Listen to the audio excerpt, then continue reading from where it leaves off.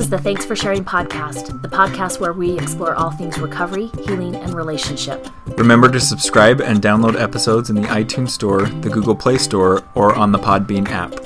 You can find more Thanks for Sharing at www.thanksforsharingpodcast.com or on Facebook at facebook.com/healingpaths. That's path with an S. Hi, everyone. Welcome to Thanks for Sharing. I'm Jackie P. And I'm John T. Today on our podcast, we have a guest speaker, Vicki Tidwell Palmer. Some of you may know her. She wrote the book, Moving Beyond Betrayal. You've got stuff on your website. You do a lot of work with partners. And so we are so happy to have you, Vicki.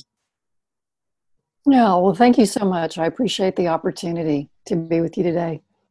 Yeah. So I know we have quite a few partners who listen to our podcast and are always hungry for episodes specifically for partners, but we also have several addicts who are listening to our podcast who also appreciate the episodes on partners for them to learn more and to help them understand the impact that the addiction has had on the partners. Mm-hmm. Yeah. I want to mention about that one of the things I've noticed is so interesting on my website, on my blog, is that even though the blog really is geared toward betrayed partners, the posts that I write that are geared toward addicts, they are generally speaking the highest read articles, and they get shared in a lot of communities that are specific for addicts. So that makes sense to me what you said. And also, information for partners is often extremely helpful for the unfaithful spouse or the addict. Right. Yeah. Yeah. So tell us a little bit, Vicki, give us a little bit of an overview of your approach to working with partners and maybe why you approach things the way that you do. Yeah. So I've been working with betrayed partners for a little over 10 years. And, it's interesting because I was talking about this last night with one of the clinicians that's in one of the online courses that is running right now. I do 2 online courses for that are related to the book, and one is for partners and one is for clinicians, and they're both running right now. But we were talking about how we work with partners, and I think every therapist, every coach, every clinician has their own style. And it might be a surprise to some people to learn that I'm pretty organic in the way that I work with partners. And the reason I say that is that Moving Beyond Betrayal, my book, and in the 5-step boundary solution that I present in the book, it's a very step-by-step sort of task-centered. It really is the first task-centered approach to working with partners. However, I approach partners with a, sort of where they are. So I really want to meet them where they are. And so for some partners, when I first come into contact with them, if they're having a lot of trauma symptoms and they really need more regulation, or they just need, just essentially to have their nervous system calm down, which is really very common when partners first experience discovery or disclosure, then that's what we work on. Because the reality is that when you're experiencing that level of activation or triggering, and you're on high alert most of the time, it's very difficult to then move on to do even sometimes basic self-care or do the kind of boundary work that's needed in order to just feel better. I'm not even talking even now about the relational part, but just to feel better. So sometimes that's the main focus. And then sometimes there are other partners that they already have a history of doing boundary work, for example, like maybe they have an adult child or even a teenage child who's struggled with addiction. And so they may already have some experience with boundary setting, what boundaries are, how boundaries are useful. And so we can kind of pick up in the middle of good boundary work, or I can really just do some education around what's particular around chronic infidelity or sex addiction, and do more kind of specialized work around what they already know. So all that to say that I'm very organic in the way that I work with partners. And one of the most common questions that I get about my approach to working with partners is, do I work from a trauma model, or do I work from a codependency model or a co-addiction model? And I talk about this in Moving Beyond Betrayal, and I've written about it on my blog, but I approach it from it's a both and as opposed to an either or. And I don't mean by that I think that all betrayed partners struggle with codependency, although I would say I think most people in our culture struggle with codependency right, to one degree or the other.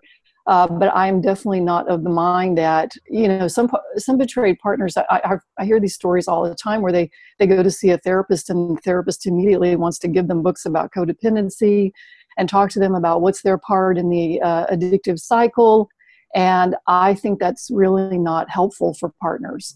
And I think it's much more effective to, as I mentioned before, really look at what their trauma symptoms are in the beginning and addressing those.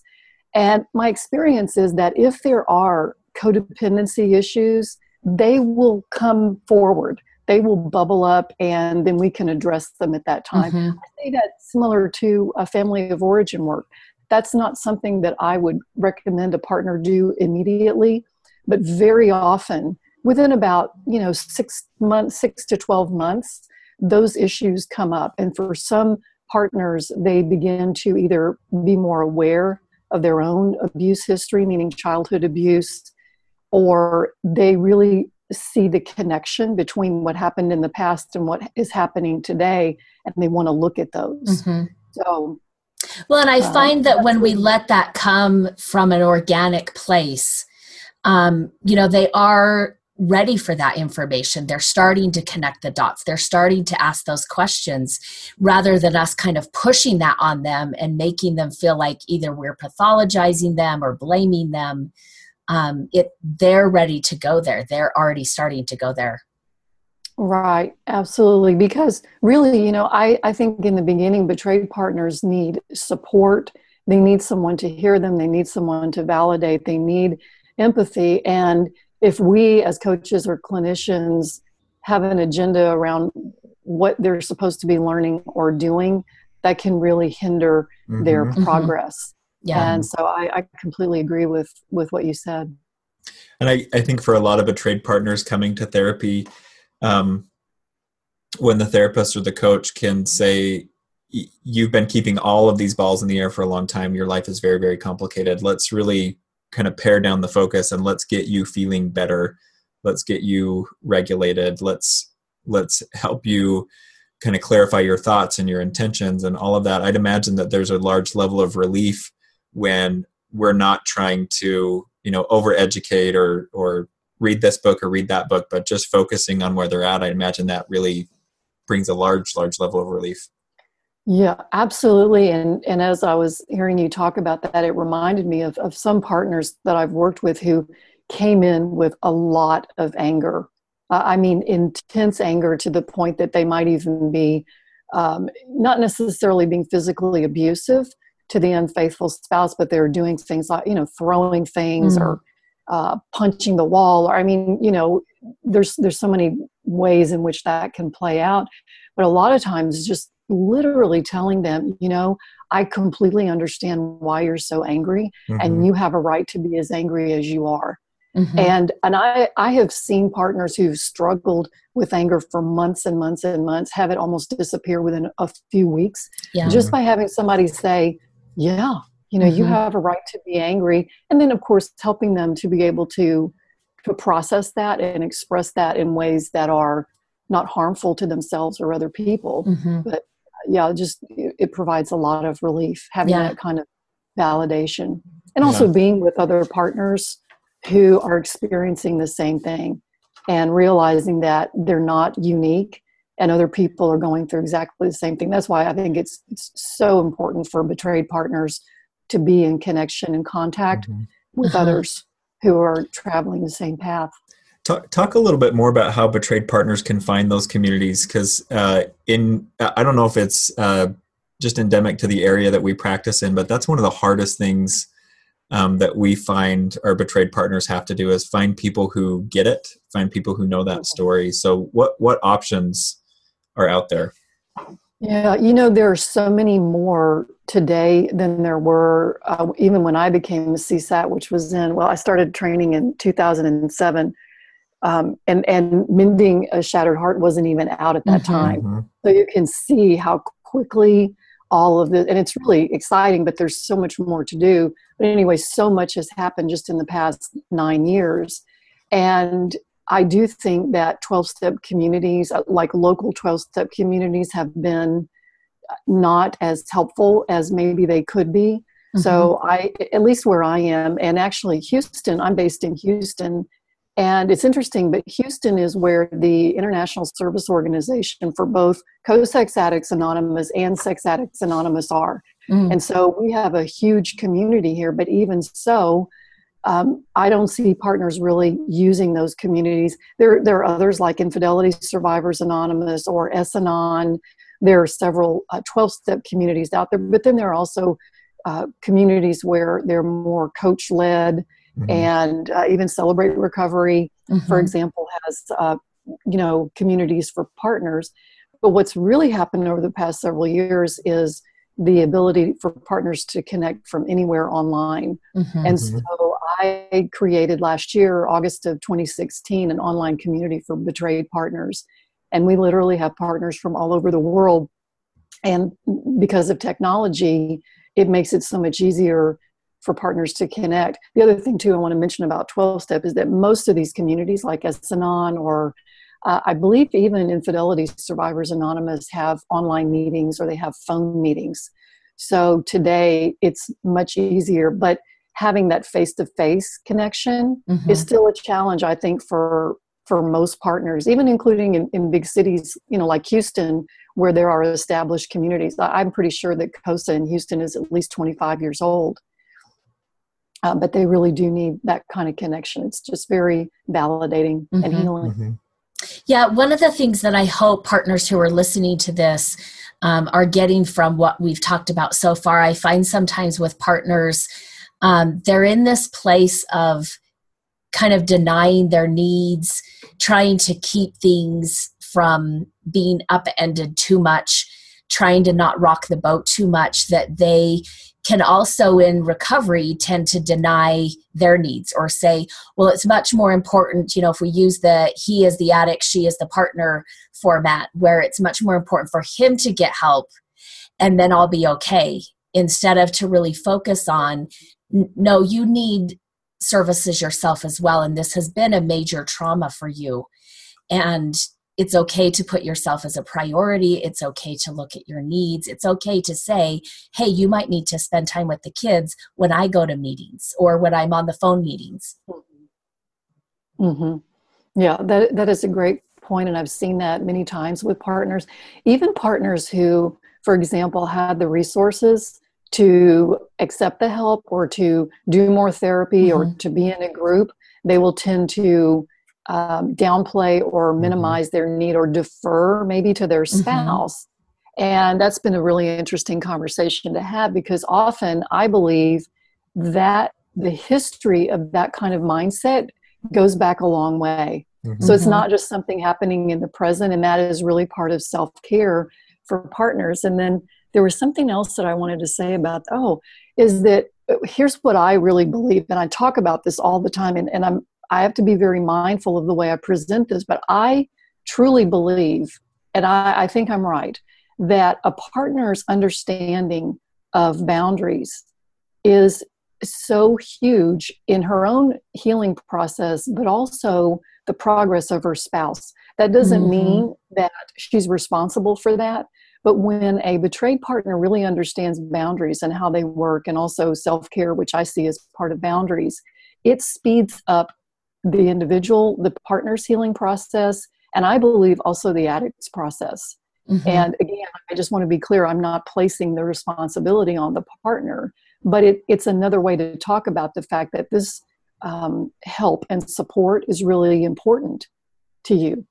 So I think that's a tricky, nuanced conversation about why boundaries are important without that being placed on the partner. So talk a little bit more, and maybe even just back up. How do you define boundaries, and how do betrayed partners start utilizing boundaries to restore sanity to themselves?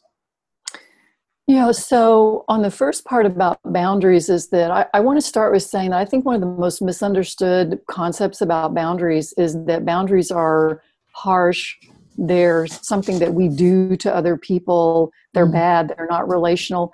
In fact, I was listening to someone yesterday, someone that I really admire a lot. She's essentially a kind of a spiritual teacher. And she just said, frankly, she said boundaries are selfish.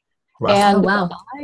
I believe that a lot of people, and I was a bit shocked actually, because I respect this person a lot. And it was one of those situations where you think, take what you like and leave the rest. But yeah, I think that's very common for people to see boundaries that way. But there's a part of boundaries which I talk about as space. The reality is that boundaries create space for us. The person who's creating a boundary is actually expanding their space, their mental space, their emotional space, their physical space, their sexual space. That calms our nervous system when we have a sense of space. Mm-hmm. So I hope that makes sense. But of course, there are limits. There are limits that we place on ourselves. There are limits that we place on other people around all of our interactions, whether it's talking about what we're thinking, what we're feeling, how close or not close we want to be to someone physically or sexually. And they're also how we define ourselves. So like the snarky teenager in me yesterday, when I heard this woman say that boundaries were selfish, what I wanted to say to her is I wanted to say, okay, why don't you just then tear down your house and take off your clothes? Because those are all boundaries, right? Yeah. Right. Boundaries are selfish.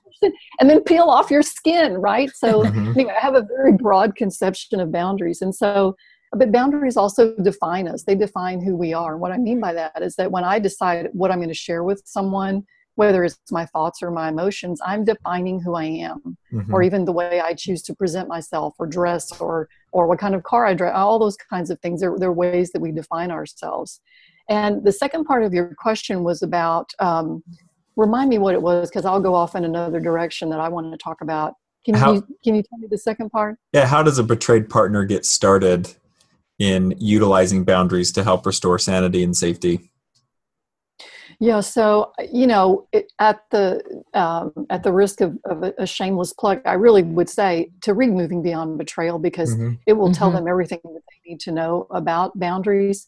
But essentially, you got to start with knowing what your reality is. You've got to know what happened, what you think about it, how you feel about it, and then you figure out what is the vision that you want, what's the outcome that you want to have happen. And this is more really in the context of relationships. And when you figure that out, then you move on to, okay, do I have the power to create this outcome myself or not? Or does it involve a request? And this whole concept about request making is a huge part of the boundary setting process, because unfortunately in the past, the way betrayed partners have been introduced to boundaries is that they've been told, okay, make a list of boundaries and then tell your partner what they are. That is not how boundaries work. If we want another person to do something, it requires their agreement. And so we have to make a request if it involves the action of another person. And so there's so many nuances like that about boundaries that really, to my knowledge, before Moving Beyond Betrayal came out, for sure partners just did not know. They didn't have that kind of information. But boundaries are complex. There's a lot of nuances around, how you set them up, as I was mentioning before, but also what do you do when they don't work? A lot of partners will come in and they say, well, I set this boundary, but it didn't work. And for them, it seems like that's the end, but really that's just a beginning. It's like, okay, why didn't it work? And let's look at what happened. Did it have to do with the request? Did it have to do with, it needs to be clear? Did it have to do that this person is just a chronic boundary violator? And if that's the case, then that is your new reality. And we start over. In terms of the 5-step boundary solution process, you start over at step 1. And so, it really is complex. And that's one of the reasons I was motivated and inspired to write the book, was so people would have a better understanding of what they are and how they work and how you can use them for your self-care and to repair relationships that are damaged by chronic infidelity. That's so good. Yeah, I really like that the way you approach boundaries with partners. We know so many partners, there's a lot of gaslighting, there's a lot of crazy making that has happened. to kind of get them off the scent, so to speak, right? To get them to back down. And the way that you approach boundaries really takes them into this place of connecting with the reality that they did know. Yes, exactly. And I often, regarding, regarding gaslighting, I often tell partners that if they're in a conversation or any kind of interaction with their spouse and they start to feel foggy or fuzzy, or they start thinking that they're crazy, I just tell them to take a relational timeout, because there's probably something going on. And even today, when I feel that way, when I'm in a conversation with somebody, I'm thinking, this just doesn't really fit for me. This doesn't, I don't mean fit like I don't agree with it, but it just doesn't make sense to me. I'm not following the train of thought, even though I'm asking questions and really, attempting to understand. There's something happening there. And that's a really great tool for partners, is to, it's like talking to somebody if they're altered or they're using. It's the same as when someone is gaslighting. And sometimes the person gaslighting is not doing it intentionally. It's just part of the addictive cycle. But a boundary, is that you don't necessarily have to engage with that. You don't have to continue the conversation. Yeah, you'd mentioned near the beginning that there's so much more to do with partners, and I thought it was interesting that your blog posts that get the most traction are the ones where addicts are reading about partners' experiences, and so I think this more emerging and strengthening voice as to partners' experiences is important, because healing from sex addiction has to be a relational thing. And there's that piece of empathy that has to come in. What are some of the next places you see healing for partners or resources for partners needing to go? Well, you mean in terms of what's not developed yet? Yeah. What are we still needing? Yeah, I would say that what I find surprising is that even with the amount of information that's out there, and of course I'm in this field and in this industry, so I know where to find it, but I'm still somewhat surprised at how little people know where to go to get information. And so I think there is a huge need for us as a treatment community to be able to get out the word about how you find really good quality expert information so that partners can be more highly informed. Because a lot of times what I find that's a challenge for them is that they just didn't know. They didn't know some basic things about, for example, how disclosure works, or what they can expect from a person who's in recovery for sex addiction. That's why I spent a good amount of time in Moving Beyond Betrayal talking about what does a sex addiction treatment plan look like? Because without that information, you really don't have the basis to know what should I expect, or what is a reasonable request for me to make. So I think we're still at that place where we need to do a better job as a community to get the word out. And that's why I write about these topics all the time. And in fact, probably in early December, I'm going to do a free, actually, no, it's not going to be free because of the nature of what I'm presenting, but I'm going to do a presentation on formal therapeutic disclosure, specifically for partners, to tell them this is what disclosure looks like. This is what you should generally expect in a disclosure. And because this is an area I get so many questions about in my community and other places. And I think that it's very helpful for partners to have that kind of information. Well, and I think it's also helpful when we're talking about disclosure. I know when I'm working with a partner, part of my job, and I think it's a tricky part sometimes, is to navigate that place between saying, yes, you have a right to this information, and you have a right to it in a certain way that isn't damaging to you, that isn't kind of this drinking from a fire hose, which is sometimes, I think if left unguided, that's where partners and addicts will go to. Right. And then they try to do it themselves. And so, and recently, here's something that really excites me is that partners are way more informed, even though it sort of contradicts what I just said, but it's all true. They're way more informed today than they were 5 years ago. And so they've started making requests. Like just recently, I've had a couple of partners that they just did not want to hear any sexual history, any childhood sexual history of their spouse. And, you know, there are some times when that information can be helpful to partners. But for example, one partner requested that she was willing to hear it. She didn't want to hear it at the disclosure. And so there are all kinds of ways where you can customize, or some partners don't want specific types of information. And so part of my process when I prepare a partner for formal therapeutic disclosure is that we go through all those things, and she does get to say, no, I don't want that information, or yes, I do. Yeah. And to customize it in that way. And I think that's extremely helpful, because disclosure is traumatic no matter what. It is traumatic even if the partner knows 80 or 90% of what is in the disclosure. And the reason is because she has no idea what she's getting ready to hear. And that's why it's traumatic.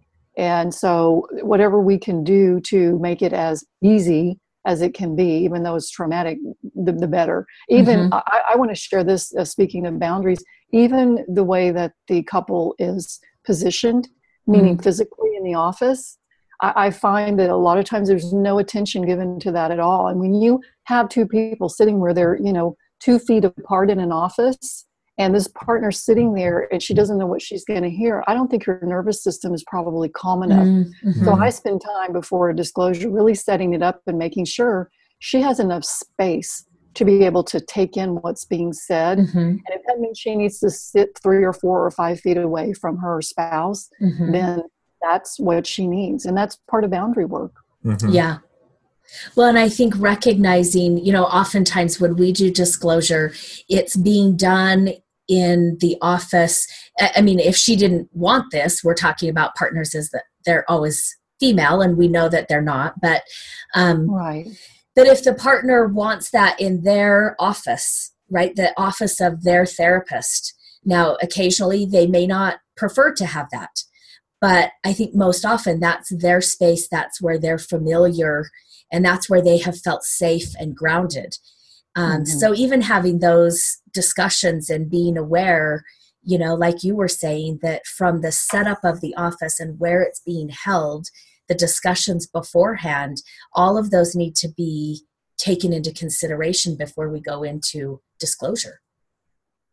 Yeah, exactly. Yeah, so for me, one of the big things that's standing out in this conversation, you keep talking about space that partners need. And I know based on this conversation, that's something I'm going to take into my practice with much more awareness. I wonder, Vicki, if you could speak to any other points that you feel like we frequently miss or we frequently overlook in the partner's experience, or how to help partners.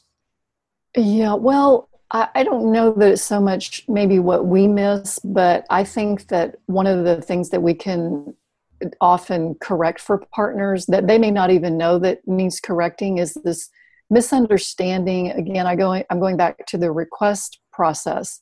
So it's interesting, this internal dance that partners do. It's like, on the one hand, when they get very agitated about something, they'll say things like, and I told him you're going to do, fill in the blank. And so I have to talk to them about, well, actually, he's an adult. And so what you can do is you can say, this is what I need from you. I would like you to do such and such. Is that something you're willing to do? Because we can't tell another adult person what to do. So you have that piece, but then and it's interesting because this could actually be the same partner. Then the other one is the partner will say something like, I would really like him to join a therapy group, for example, but I don't want to ask him that because I'd be telling him what to do. Well, that's not true. So a request is not telling a person what to do. So it's this very interesting dance between and really understanding what requests mean. So if I say to my partner, I have a concern about your level of involvement in your recovery, and what would really help me to feel more confident in what you're doing is I would really like you to join a therapy group, a weekly therapy group with a CSAT. You notice how specific that request was? A weekly therapy group with a CSAT. And I'd like you to commit to doing that for at least a year. That's a fabulous request, by the way. Is that something you'd be willing to do? That is not a demand. That is not telling a person what to do, because her spouse has the right to say, yes, I'd be happy to do that, which is the right answer, or no, I'm not willing to do that, or here's what I am willing to do, the negotiation. And so I think that's a place where we can really help partners understand that better, because the request making process is huge, and it's an ongoing issue in relationships. One of the things, Vicki, that I was thinking about too, that I'd like you maybe to speak to, that I was thinking about as I was preparing to talk to you today and record this episode. I don't want to put you on the spot, but maybe it was a couple of months ago or a month ago on the listserv, on our CSAT listserv, it came up kind of this idea about how often partners can be pushed into forgiveness. And so if you could just talk a little bit, I thought you gave a great response on the listserv that basically just said, forgiveness happens when it happens. But if you could talk a little bit about that, because I do find that sometimes partners push themselves to that place of forgiveness, but they can also be, whether it's from ecclesiastical leaders or friends or family members, kind of pushed into this forgiveness expectation. Yeah, and that's a great point, especially the last part you said about whether they may feel pushed into it by their spiritual or religious beliefs or family members. And I've seen all of that. And it's very problematic. And it's really problematic when the partner is not only getting that kind of pressure, but she already feels her own internal pressure that she should forgive, because she has this concept or idea about forgiveness, and that somehow she's not going to be free until she forgives, or she's not a good person until she forgives. And the way that I see forgiveness, and I write about this in Moving Beyond Betrayal, is I see forgiveness as a very organic process. That forgiveness is like, I think I talk about it as like a little seedling, that's sprouting. And you have to just kind of let it do what it's going to do and grow and develop in its own time. And I do find, I've actually found this myself around forgiveness, is that it's almost like one day you just kind of wake up and realize that you've forgiven, but maybe you didn't know, or you have some experience. I had a partner recently share with me it was an unbelievable coincidence that happened in her life. And what she realized when it happened was the progress that she had made, and also the level of forgiveness that she had around this particular incident. But I just see it as a very organic process. And I don't know where I first heard this term, but I really like the term spiritual bypass. I see pushing forgiveness as a kind of spiritual bypass. And the problem with any kind of spiritual bypass, which basically means I'm going to just ignore my feelings of pain, my feelings of hurt and anger, and even rage, because those are not okay feelings, and I'm just going to go straight for forgiveness. The problem with that is that we essentially stop good emotional circulation. And so just like if we stop blood circulation in our body, something bad is going to happen. I think it's the same thing with doing spiritual bypass around forgiveness. It's like we need to process the feelings and have them, because to me, that's what creates, again, the space to be able to later on forgive. And I really encourage partners to just put that aside, to even release it as a goal if they can, or put it in a God box and just say, that'll happen when it's time. But I'm glad that you brought that, because it's a good point. Yeah, because I think sometimes, like you said, if we don't set it aside and let it happen on an organic level, maybe the individual does, maybe the people in their life who are pressuring that, but there seems to be a certain outcome attached to forgiveness, right? That when you forgive, it's going to look this way, and the family's going to be happy, and everything's going to be tied up with a nice bow. And forgiveness, like you were saying, is much more complicated than that. And so we've got to just be able to set it aside. And sometimes we recognize, we may, like you were saying with your client, pick it up sometimes and say, oh, wow, look at the progress that I made along these lines that I didn't realize I was working on. But it lets them have whatever outcome is coming, and whatever feelings and emotions that they're having, there's space for that, because we don't have this certain prescription that it should look like. Right. And as you're talking about that, it makes me have this thought that it would probably be really helpful when a partner is kind of attached to this whole concept of forgiveness, to ask her, okay, so tell me what do you think it would be like if you had forgiven, or if you were able to? What would be different than it is now? Because that's a good way to kind of see what is it she thinks is going to happen, or maybe she's just trying to please other people. Because I think you're right. Some family members do that because they're not sure if the couple's going to stay together, and they're very attached to that because they don't want divorce in their family, or they whatever it is.